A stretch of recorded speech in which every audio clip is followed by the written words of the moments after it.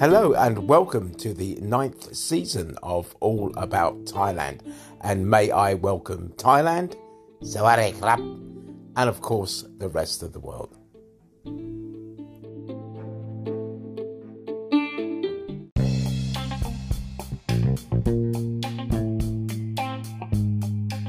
Well, good morning, and I hope everybody is just fine. Now, the place I want to talk about today is up in the northern regions of Thailand. It's a very, very historic city, and it goes back nearly 800 years, and it's a legendary place, really, and it's called Phrae. I hope that pronunciation is right, because the place is well worth a visit. Another gem, so come on, let's do it.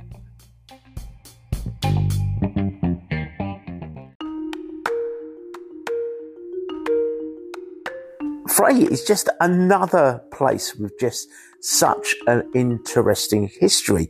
A little over 100 years ago, during the sort of the reign of King Rama, it turns out that it wasn't even really a part of the Thai kingdom back then, giving you a little bit of history. And it was more of a sort of gateway into Lanna kingdom. And I've mentioned this before in previous sort of podcasts, and it had its own independent ruler and rulers that this governed over the province, or the Lanna kingdom in essence. And as you can well imagine, with all this history, there is just so many things that you can go out and visit and have a look at as well. Now, in this next section, what I'm going to do is I'd like to talk a little bit of how do I get there? What is the best way to travel there?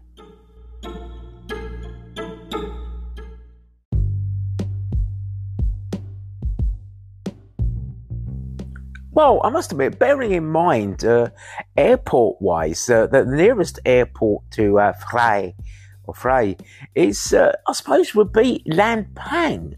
But, however, you do have other options. You can take the green bus. We took the green bus from Lampang all the way over to Chiang Rai, which was amazing as well. But the bus obviously operates from Chiang Mai, so you could potentially even take the green bus. There are ways of getting there, and if you're coming from Bangkok, what I would suggest is that you fly from Bangkok to Chiang Mai and maybe take in a bit of Chiang Mai and pop over to Lampang and go that way. Well, we did. We ourselves, we had a great little trip where we went from Chiang Mai to Lampang and up to Chiang Rai. So you can incorporate that. We could have probably incorporated that in our trip, but we were so busy. We were so busy in just those three areas. But yeah, I would say either take the green bus, or potentially you can, obviously, if you're coming up from Bangkok, then you fly Bangkok to Chiang Mai, or even to Chiang Rai, although I'd say Chiang Mai would be better, and then travel up Lampang and into Phrae. It's great, honestly. Transport is just so easy, it's cheap, and it's very convenient.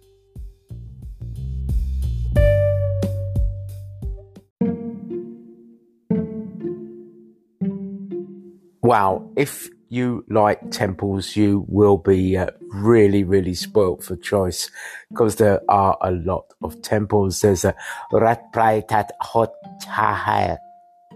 Well, if I can pronounce that, I probably got that wrong. My northern Thai is not particularly good, but you do have a lot of temples. Plus, as well, you've got the Klum Chao Lang, which is the house, which has got a lot of history, really. Let's say about 120 years ago. The flight of the prince into exile, very interesting story, during the tensions, and he went into exile into Laos, which is very interesting. And you've also got a lying Buddha. There's always lying Buddhas in Thailand, isn't there? And you've got the Wat Prong Sonang. I hope pronunciation's right on that. Plus you've got loads of these little clothes shops, which Kung was fascinated and really did enjoy looking around. And then you've got Forest Park, I call it, is Pang Mang Phi. So please stay with me on this. I'm not sure if I'm getting these northern pronunciations correct, but there are a varied amount of temples. And also then, if you like museums, which me and Kung, we love museums, you've got the Vanang Ri House Museum, which is, has an awful lot of history, plus also architecturally a very interesting looking building. And then you've got the Pratuchai Market, and we there's like a bit of a night market going on, and we all like sort of night markets, don't we, when we're going out for shopping. I know Kung loves it, and it's a great way to relax and meet people. Kung was when we were even up this last time, she was fascinated about learning a bit more about the northern dialect of Thailand, bearing in mind she's from Isan. So she was beginning to pick it up and understand it. And to be honest, they were even understanding my Bangkok Thai. So Phalang Putai Hap, but so they were beginning to, and we were getting on really well. We really did enjoy it.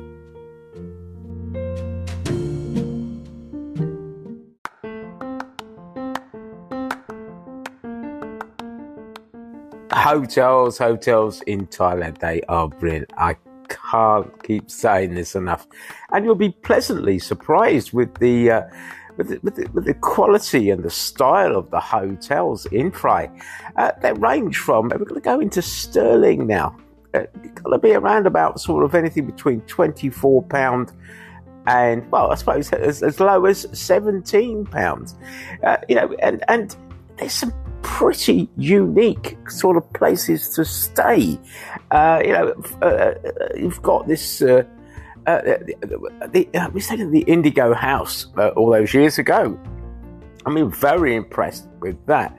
And, you do have pretty good ones. There's the Kaya Hearn, and there's Phrae, and all these different types of hotels. And then you've got the resort hotels as well, like the Nada Resort, which is really nice, and farming ones just overlooking all the banana trees and tea, I should imagine. I think it's tea. The Mulberry Farm. Now that sounds really nice. So these hotels, honestly, they really are decked out really well. Nice design. They're clean, and 9 times out of 10, if you're lucky, you'll have a little minibar fridge in there, which is always good. And they are very well located as well. If you want to stay in the centre where all the action is happening, you can. But if you feel like you want a little bit of peace and quiet, you can stay out a little bit further out in a nice resort hotel, which basically has everything that you need, and you don't really need to go anywhere. So that's a good idea to relax. Now, we had that situation where we were quite tired. We'd been visiting Chiang Mai and Lampang. By the time we'd got to Chiang Rai, we were tired, so I booked a little resort hotel a little bit further out. But anyway, we're not talking about those places, are we? We're talking about Phrae. So the hotels are of a very, very good standard.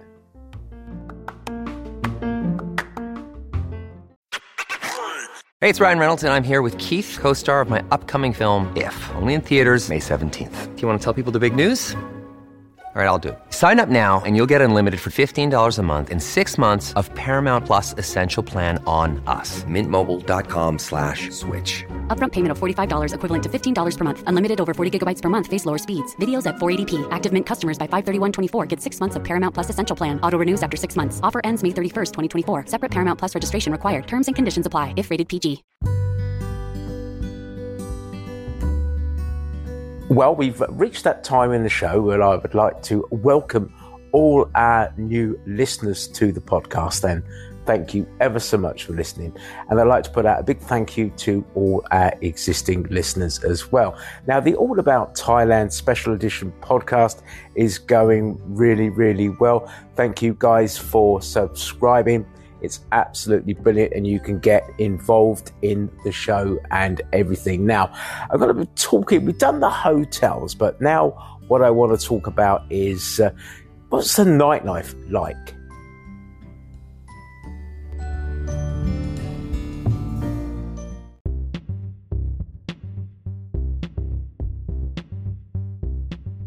Well, a lot of the entertainment is actually really sort of centred in the Phrae district, but they do have quite a variety of bars and restaurants to go into.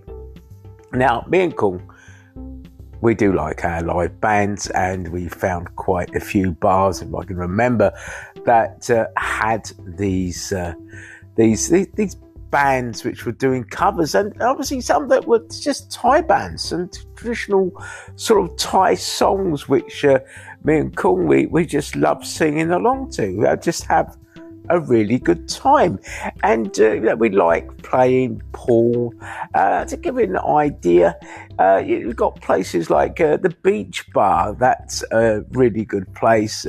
That's good for food, for Thai food, and for a little bit of Falang food as well. The restaurants with live music.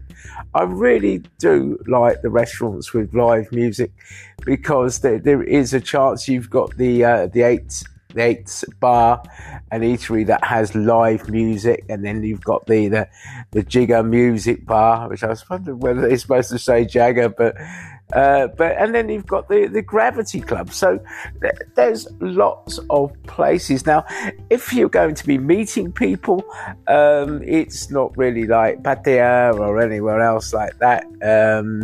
It's just geared up slightly different. It is a very, very small town, really small city, and it's really sort of, there's not many tourists that go there at the moment, so there's no necessities there. It's not geared up to do so.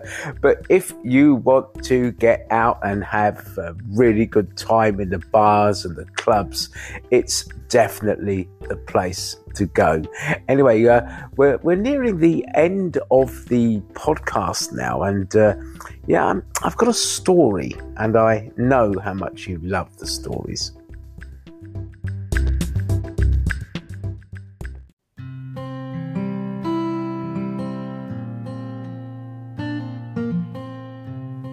Now, all those many years ago in Phrae, we really did go out on the town, and we had a lovely time.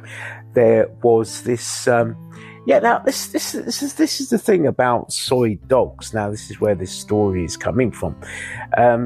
I always say to people that unless they've actually got a collar on, but not even that, it's not really to touch a soy dog or to approach a soy dog, because of the nature. They are wild animals as well, and they will look after themselves.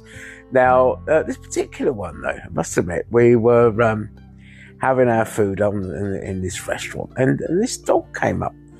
And I think it was just the way it sort of looked at me. It sort of sat down, and I actually gave it a bit of food. And it's not, like I said, it's not really something that you should do. And he obviously really sort of liked it, And I thought, oh well, that's nice.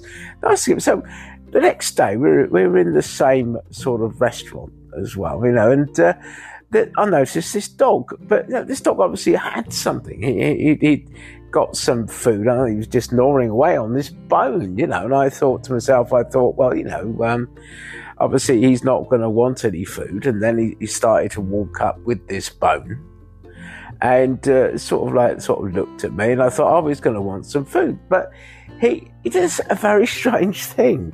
He plonked the bone down by the side of me, looked at me again, and walked off. And do you know what? And Kung said it, even Kung noticed it. It goes, he's given you a present. So there I was the day before. I'd given this dog a bit of chicken, and he's come back and he's given me this bone the next day. Wow, isn't that amazing? So anyway, we're at the end of the podcast. Bit of a strange story, that one, I must admit. Yeah, it certainly is. And we're at the end of the podcast now, and it leaves me with nothing more to say than stay safe. Love you all.